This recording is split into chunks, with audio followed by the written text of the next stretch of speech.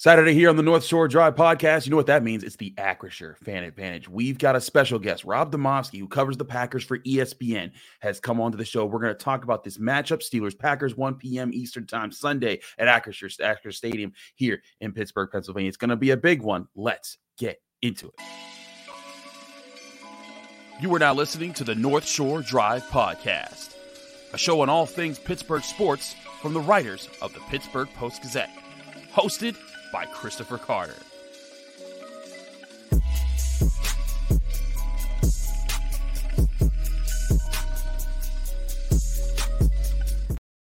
Hello and welcome to the North Shore Drive podcast from the Pittsburgh Post-Gazette. I'm your host, Chris Carter. As always, you can find this show on your favorite podcasting apps and on YouTube. Like this video if you enjoy it. Subscribe to this channel to get all of the daily content that comes out from Post-Gazette Sports, as well as the Monday, Wednesday, Friday, and sometimes Saturday episodes of the North Shore Drive podcast. And today is the Acrisure Fan Advantage, where all season long, the Fan Advantage brings you closer to the Steelers than ever before, featuring exclusive answers to your burning questions from Steelers insider Brian Batko on Fridays, and then an in-depth conversation with an opponent expert each week the day before the Steelers play. This week, the Steelers take on the Green Bay Packers, so we went and got Rob Demovsky of ESPN. He's been covering the Packers a long time. Rob, we before we hopped on here, you said it's been a different tone this season for what the Packers have gone through. What is their focus as a team that's 3-5? They're not in the playoff picture, but they if with the injuries that the Vikings have sustained, there might be a window open if they're able to make a midseason push here. Yeah, we haven't really talked around here in the media even about the playoffs. It seems like kind of a pipe dream. However, I was looking at this the other day. There's 6 pretty obvious playoff teams in the NFC. You probably out of the East, you have Philadelphia and Dallas. You probably have Seattle, San Francisco. Out West, Detroit's going to win this division. Whoever wins the NFC South right now, I believe it's New Orleans. Someone else has to make the playoffs of the group. Minnesota, Atlanta, maybe Washington, Green Bay is in there. It's not the Rams, have 3 wins also. But someone of that group has got to make the playoffs. And, Minnesota is 5-4, but obviously we all know what happened with Kirk Cousins. And, I think that spot is wide open. However, you've got to win games. You've got to somehow get to at least 8, probably 9. And the Packers, this starts a 4-game stretch where they have at the Steelers, home against the Chargers, at the Lions, and home against the Chiefs. Is there 1 or 2 winnable games in there?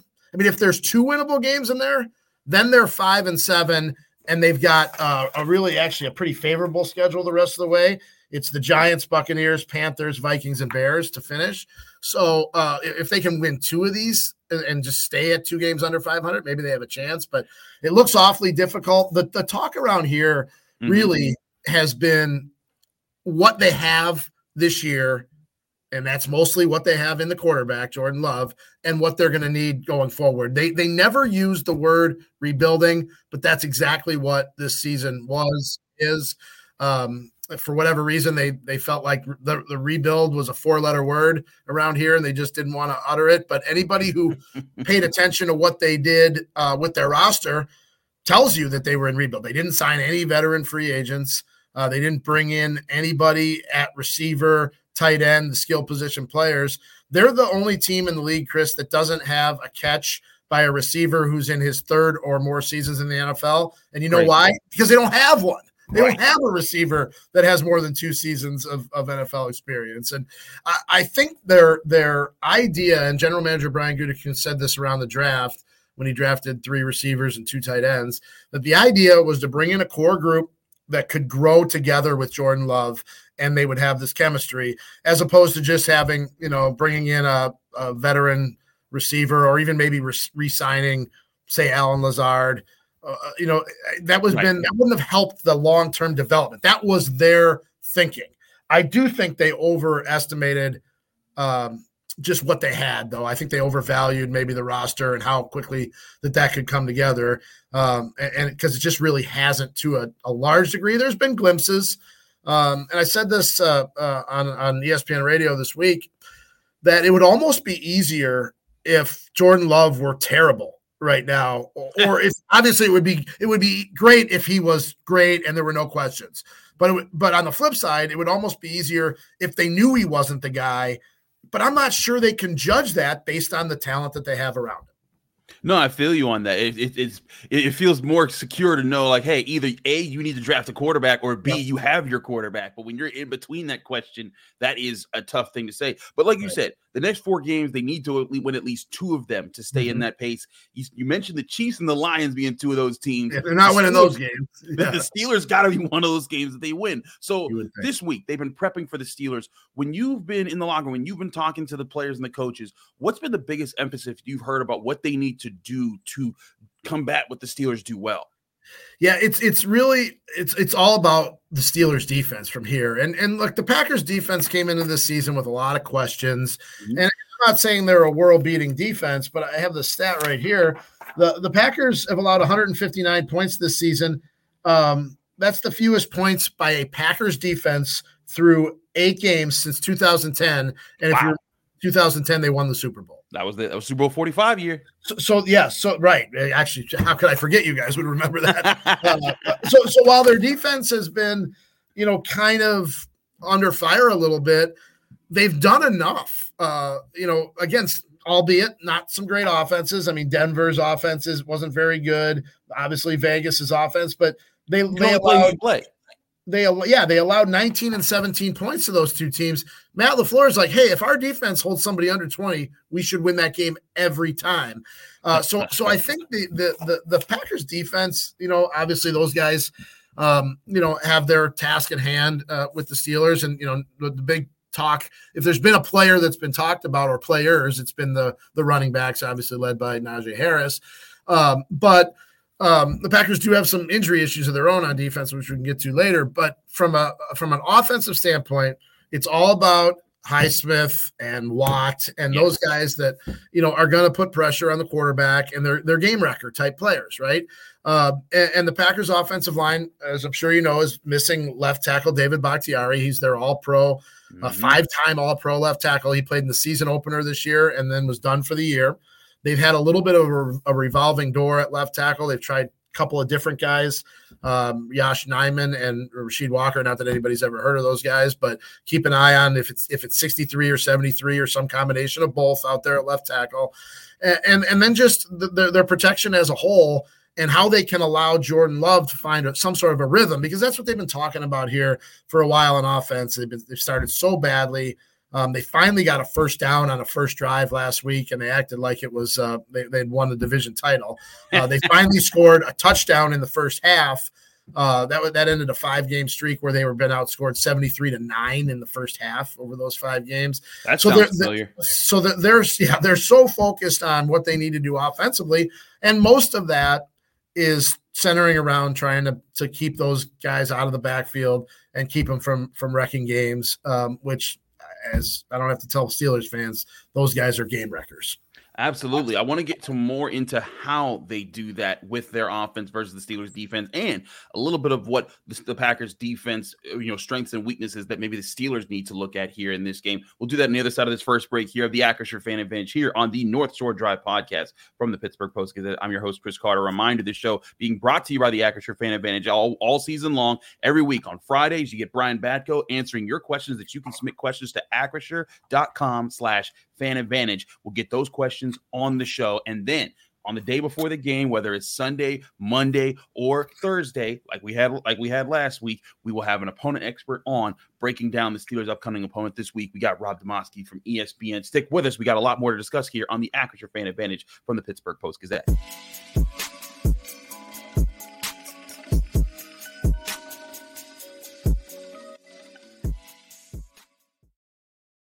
We're back here on the Acrisure Fan Advantage from the North Shore Drive podcast, Pittsburgh Post-Gazette. I'm Chris Carter. He's Rob Demoski of ESPN. Rob, you were talking about making sure the Steelers' edge rushers aren't game records, and they have been in plenty of the games that they've won. In the games they've lost, primarily the Niners game and the Texans game, TJ Watt did get 3 sacks in the Niners game, but both those teams, I felt, did everything they could to make those guys not matter. And I think that's one thing that the Texans did very well. They ran plays that said, hey, we're going to make it so that the interior defensive linemen have to make a play or the off-ball linebackers have to make a play. But C.J. Stroud was either getting the ball out quick or if he was holding on to the ball, it was max protect and making sure that those guys didn't get to him so that he had time, or they had a screenplay where the edge rusher would run in and that would open up space for the said screen. How is that kind of offense doable with where Jordan Love is right now? How have you seen him take the coachability from Matt LaFleur? Yeah, I'm glad you mentioned the screen game, Chris, because that's probably the best way to slow down those guys. The problem, and in the screens, it's a big part of the Matt LaFleur, Kyle Shanahan, Sean McVay offense.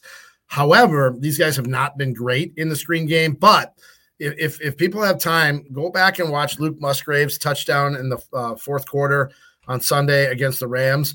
It was the perfectly executed fake screen. They actually faked it both ways and then hit Musgrave down the seam. Now, it took a little time to develop, but they set that up by trying to run screens earlier in the game with maybe limited effectiveness, but still running it to try to keep the defense honest and not just jetting upfield. And they ran this one perfectly. I mean, Love faked the screen this way. Then he faked the swing pass to the right to A.J. Dillon. A.J. Dillon actually made an unbelievable fake where I actually thought he was going to catch the ball. And it every time that he faked one way or the other, the defensive those guys had to just pause for just a millisecond. And that may be all it takes. I think the other key is, I don't know that these guys will do so much max protect. I mean, they'll keep the tight end in, they'll have a back that will chip. But the one thing that they want to do, and you hear every coach say it, and we got to run the ball more, we got to get more attempts, blah, blah, blah. Well, it hadn't really happened until last week. They finally got Aaron Jones 20 rushes. If you look at Aaron Jones's history, he's only had 20 or more carries like 7 or 8 times in his entire career. The guy's like 28 years old. They need to get him the attempts, and really, like, he wasn't even that good. I think he ended up with 74 yards on those 20, but it did enough to keep the rush at bay. They ended up rushing for 186 yards as a team. They had a couple guys broke a few one late. Love had a scramble. They had an end around to a receiver that picked up 17 yards or whatever. So the total ended up looking pretty good. But it's really, it's Mike McCarthy always used to say it's about the attempts. It's not about the production. And I would always be like, you got to produce, right? This game, Mike obviously is long gone, but this game last week was maybe the first time I ever saw that, it was the attempts. Like, Aaron Jones got 20 carries. He only had 3.7 yards a carry, which isn't great, but it was enough to do that. And I think that's where they want to be.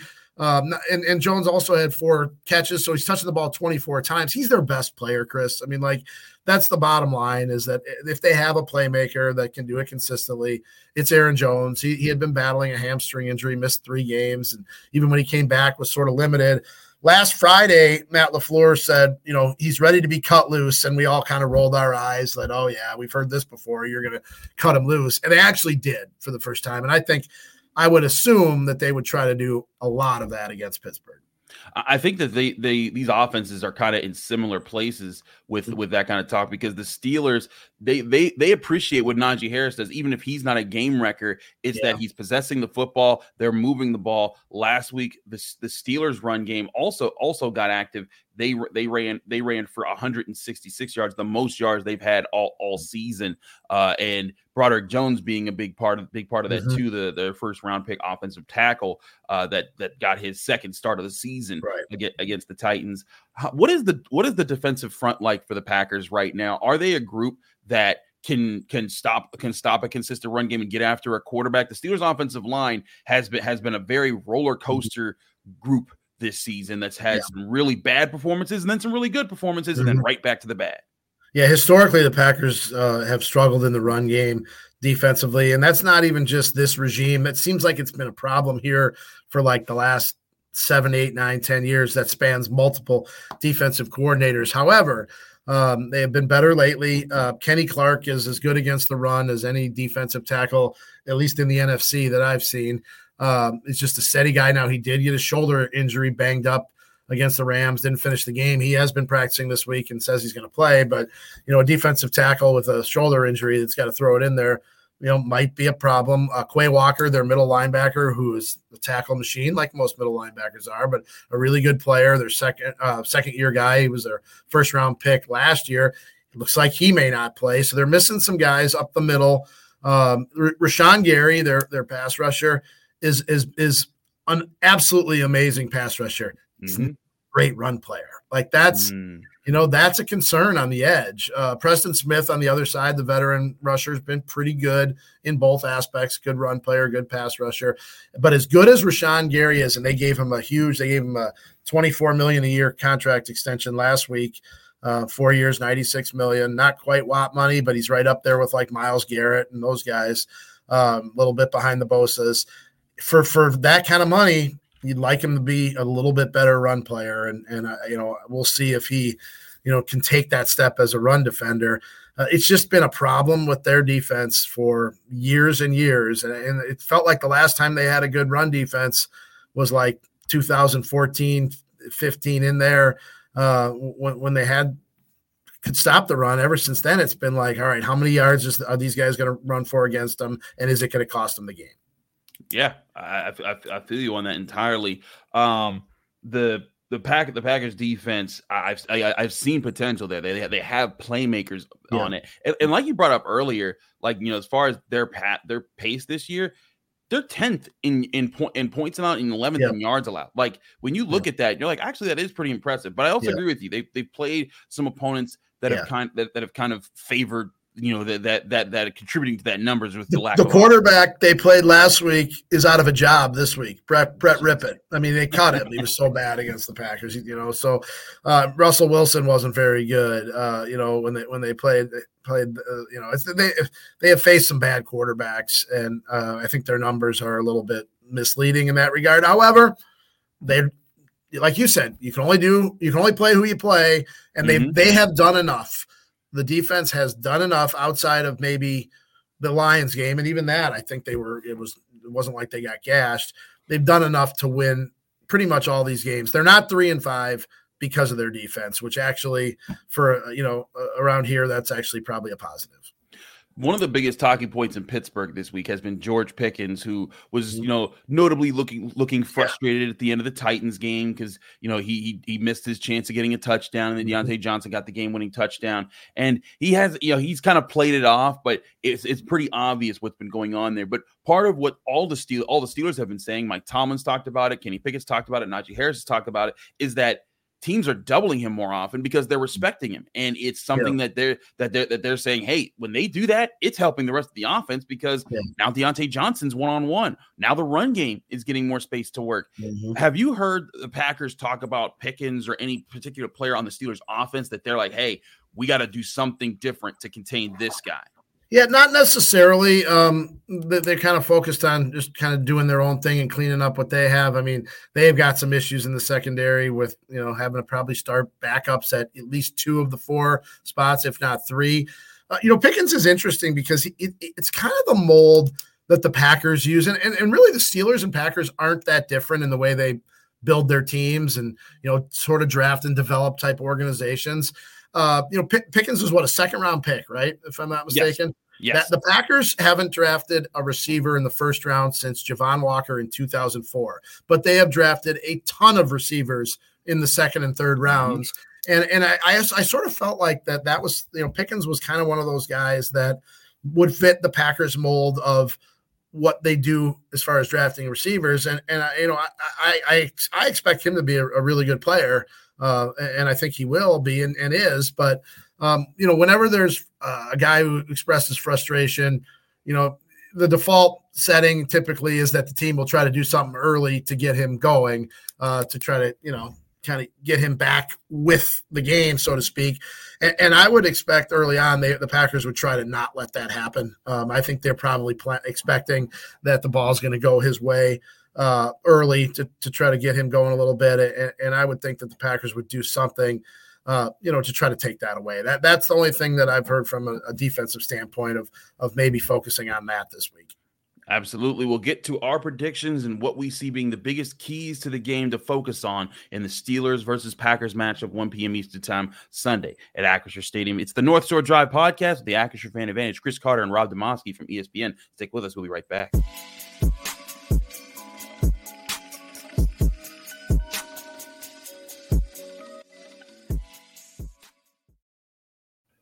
We're back here on the North Shore Drive podcast for the Pittsburgh Post-Gazette. It's the Acrisure Fan Advantage, where each week we get you an opponent expert and bring them on the show, ask them questions, get you the insights on the Steelers' opponent. This week, it's the Green Bay Packers, which means we got Packers reporter Rob Domofsky from ESPN.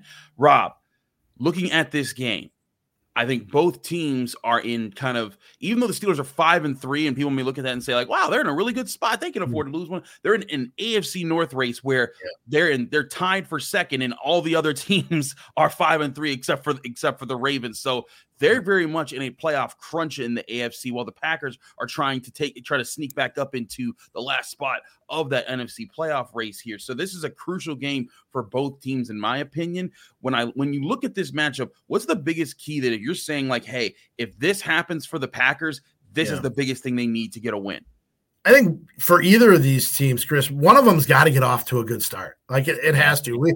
Our preview that ran Friday morning on ESPN.com, Brooke Pryor and I combined on some things. Mine was like a bold prediction, and my bold prediction was this isn't going to be a 3-3 game at halftime, despite what the numbers suggest. On these two teams have the two worst yardage differentials from them to their opponent in the first half. They're both like minus 500 and some yards in the first halves. The Packers are actually one of the best second half offenses. I just think one of these teams is going to get out ahead, and that's probably the way that both of these teams need to play. I don't know that there's enough firepower on either of these teams to necessarily like get down more than, a score or two. Mm-hmm. I just think somebody's going to come out, and I would be very surprised if it's a 3-3 game at halftime. I think somebody is going to get going early, and that to me could be the difference in the game. Now, there have been games where the Packers have blown leads. They were up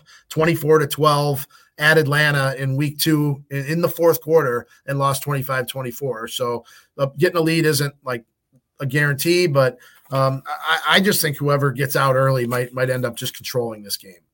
I think that's certainly something that both teams are going to be looking at doing. The Steelers got their first opening drive of the season with a touchdown just last week against the Titans. Everyone's excited because Matt Canada's on the sidelines, and that's I guess that provides a spark or something for the Steelers.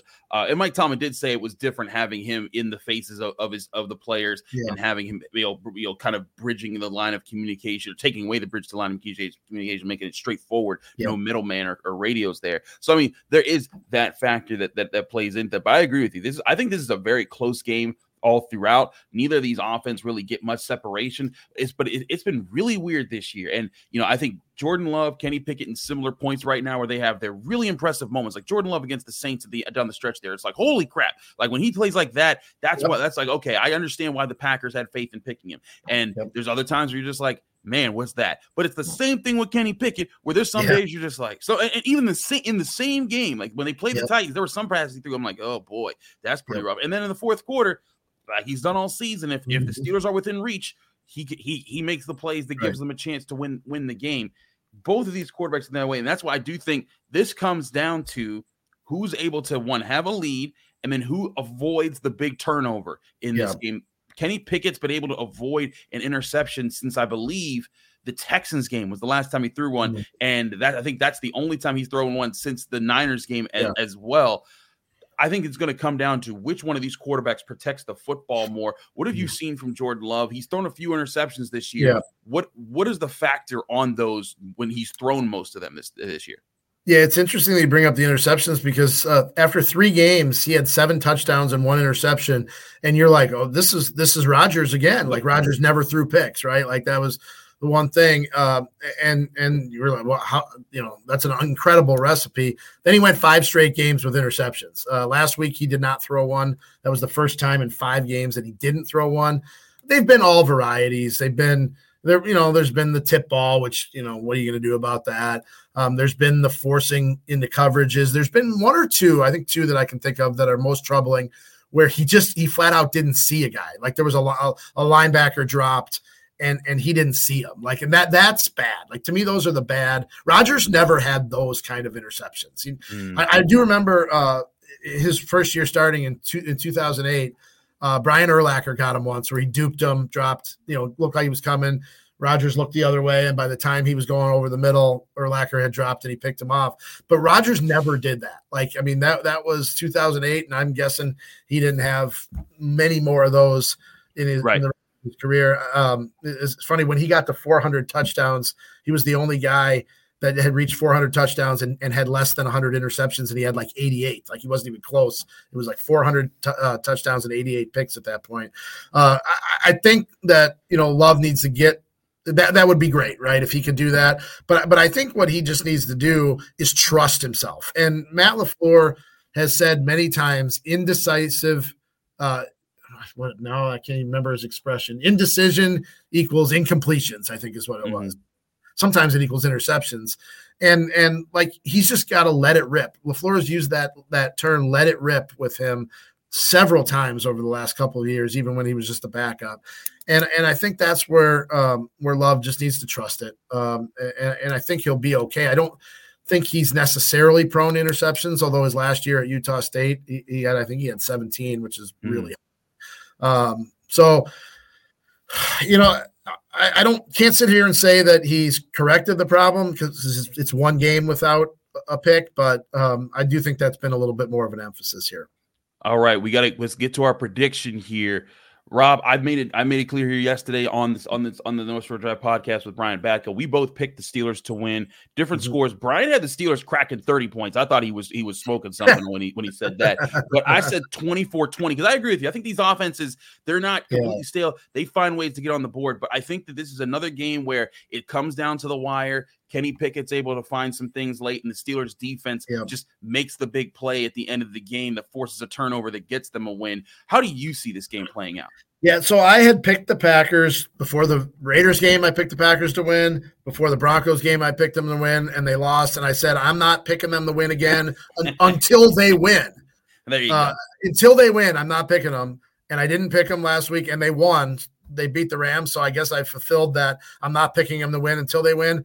But I can't do it I don't feel like I can do it. I don't feel like this is a team that's veteran enough to go into a hostile environment where, look, I mean, these teams don't play very often. And when they do, these are two of the most storied franchises in the NFL. I just think this is too young a team to go into an environment like that against a defense like Pittsburgh's and pull it off. I wouldn't be surprised if one of these teams did get to 24. I think that's a good number. I think 24 points wins this game. I like to play that game with myself, like midway through the third quarter, look at the score and go, all right, what is it going to take to win this game? And I think 24 will do it. And I just don't see the Packers getting quite that far. I can see them getting to 17 or 20. I don't see them getting to 24. There you have it. Rob Demoski joins myself and Brian Batko picking the Steelers to win here in a close matchup that should be in the low 20s of scoring. Again, Rob, thank you so much for joining us here. You have anything that Steelers fan needs to be on the lookout for as far as what you're working on this weekend? Yeah, so I had a piece that ran the other day on ESPN.com that I think people might find interesting about quarterbacks and what you have and what you don't. I took the first 8 games of Brett Favre's first year as a starter, first 8 games of Aaron Rodgers' career as a starter, and first 8 games of Jordan Love's. And the numbers, believe it or not, Chris, are not all that different. In fact, Love's got more touchdowns through 8 games than Favre did. So, like, while it may not look as good, it really wasn't. Revisionist history tells us that those guys were great, but they weren't always great. They started rocky too. I think people will find that interesting. It's up on ESPN.com right now. I would say check that out. Hey, I think Steelers fans might want to hear about your quarterbacks getting their feet under them right now with Kenny Pickett. Rob, thanks so much. Steelers fans, go check out that article on ESPN.com. Thanks, Rob, for joining us. Thank you all for joining us here in the North Shore Drive podcast. You've been listening to or watching the Acrisure Fan Advantage here from the North Shore Drive podcast, Pittsburgh Post-Gazette. Remember, we're on all your favorite podcasting apps and on YouTube. Thanks again for tuning in. Tune in after the game. We'll have our normal post-game show with Adam Bittner and Paul Zeiss. Of course, Ray Fittipaldo, Jerry Dulac with their post-game thoughts from the field, and then myself and Ray Fittipaldo will be breaking down the game for the Monday episode of the North Shore Drive podcast. Thanks again, everybody. We'll see you again after the Steelers game Sunday afternoon. Thank you for tuning in to another episode of the North Shore Drive podcast from the Pittsburgh Post-Gazette. If you watch this video on YouTube, please like the video and subscribe to our channel. For all the sports coverage from the Post-Gazette that we have to offer, visit post-gazette.com.